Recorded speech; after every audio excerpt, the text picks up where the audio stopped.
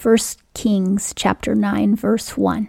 And it came to pass, when Solomon had finished the building of the house of the Lord, and the king's house, and all Solomon's delight which he was pleased to do, 2, that the Lord appeared to Solomon the second time, as he had appeared unto him at Gibeon. The first time the Lord appeared unto Solomon, he asked him what he wanted, and Solomon asked for wisdom. So he gave him wisdom plus riches and wealth. And he promised him long life if he served the Lord all of his life. So now he's appearing again. 3, and the Lord said unto him, I have heard thy prayer and thy supplication that thou hast made before me. I have hallowed this house which thou hast built to put my name there forever, and mine eyes and my heart shall be there perpetually. God always intended that his presence would stay in Solomon's temple. But because of Solomon's sin later, the temple was destroyed and the temple doesn't exist anymore.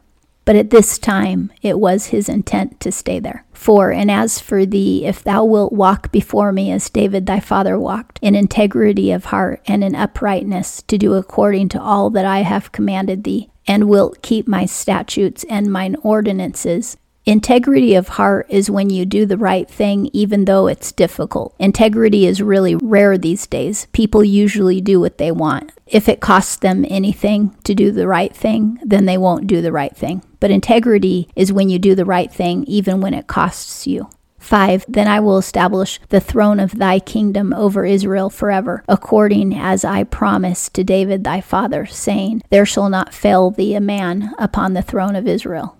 6, but if ye shall turn away from following me, ye or your children, and not keep my commandments and my statutes which I have set before you, but shall go and serve other gods and worship them. 7, then will I cut off Israel out of the land which I have given them, and this house which I have hallowed for my name will I cast out of my sight, and Israel shall be a proverb and a byword among all peoples.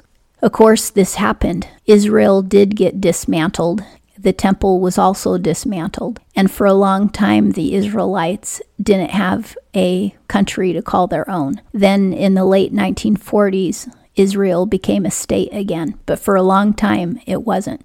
And this is because Solomon and many of the kings after him sinned. There were a few kings after Solomon who obeyed God, but just a few. 8, and this house which is so high shall become desolate, and every one that passeth by it shall be astonished, and shall hiss. And when they shall say, why hath the Lord done thus unto this land and to this house? 9, they shall be answered, because they forsook the Lord their God, who brought forth their fathers out of the land of Egypt, and laid hold on other gods, and worshipped them, and served them. Therefore hath the Lord brought all this evil upon them. After the temple was dismantled by the Babylonians, everybody knew that it was because of the sin of Israel, because they had served false gods. This will happen later. We're first going to read about the history of all the kings of Israel and Judah when we read the book of 1st and 2nd Kings, and then we'll get into 1st and 2nd Chronicles, which kind of covers that territory again, giving new details. But at the end of that, then we'll get into the books of the prophets, where it covers the time that Babylon took over Israel, the time where God was really punishing Israel for all of its sins. But for now, we're going to read about all the kings that came before that and the sins that they committed. 10, and it came to pass at the end of 20 years, wherein Solomon had built the 2 houses, the house of the Lord and the king's house, meaning his palace. 11, now Hiram, the king of Tyre, had furnished Solomon with cedar trees and cypress trees, and with gold, according to all his desire. That then King Solomon gave Hiram 20 cities in the land of Galilee. Solomon repaid his friend, the king of Tyre, with 20 cities from Galilee, but he should not have done that, because that land was only supposed to be for Israelites, not foreigners. That was wrong on Solomon's part. He should have rewarded Hiram in a different way. 12, and Hiram came out from Tyre to see the cities which Solomon had given him, and they pleased him not. 13, and he said, what cities are these which thou hast given me, my brother? And they were called the land of Kabul unto this day. So Kabul means unwanted or no good. Solomon was offering Hiram some really low-class cities that were small and didn't have a lot of amenities. So Hiram saw it as an insult.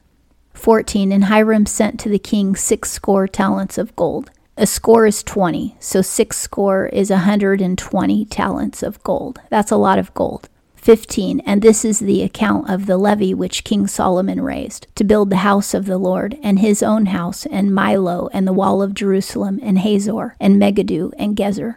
Even though Hiram didn't like the 20 cities that Solomon gave him, he still accepted them. And he paid Solomon a tax from those cities. And the tax amounted to 120 talents of gold. And Solomon used that gold to develop other areas. Millo, a wall in Jerusalem, Hazor, Megiddo, and Gezer, and his own palace. So he used that money to further develop the places that he wanted to make look nice. 16, Pharaoh, king of Egypt, had gone up and taken Gezer, and burnt it with fire, and slain the Canaanites that dwelt in the city, and given it for a portion unto his daughter Solomon's wife.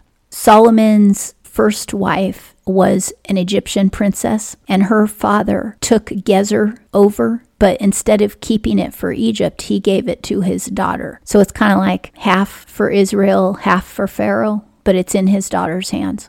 17, and Solomon built Gezer and Beth-horon, the nether. Nether means the lower or the southern part. Beth-horon is south of Gezer, and Solomon developed both of those areas. His wife owned Gezer because she got it from her father Pharaoh, but Solomon developed it for her.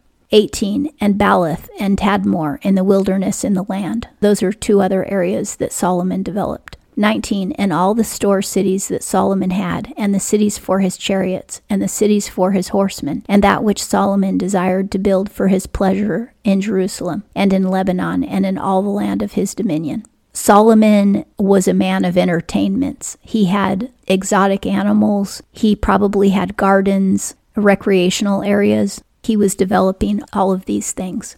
20, all the people that were left of the Amorites, the Hittites, the Perizzites, the Hivites, and the Jebusites, who were not of the children of Israel. 21, even their children that were left after them in the land, whom the children of Israel were not able utterly to destroy, of them did Solomon raise a levy of bondservants unto this day. The pagans that continued to live in Israel, Solomon had all of them pay a tax to him. 22, but of the children of Israel did Solomon make no bondservants, but they were the men of war, and his servants, and his princes, and his captains, and rulers of his chariots, and of his horsemen. Solomon didn't require a monetary tax from the Israelites. He taxed the pagans in money, but the Israelites he taxed in manpower. He made some of them servants, and some of them warriors, and some of them rulers, which means that they got a benefit from the work that they did. They weren't slaves, they were paid servants.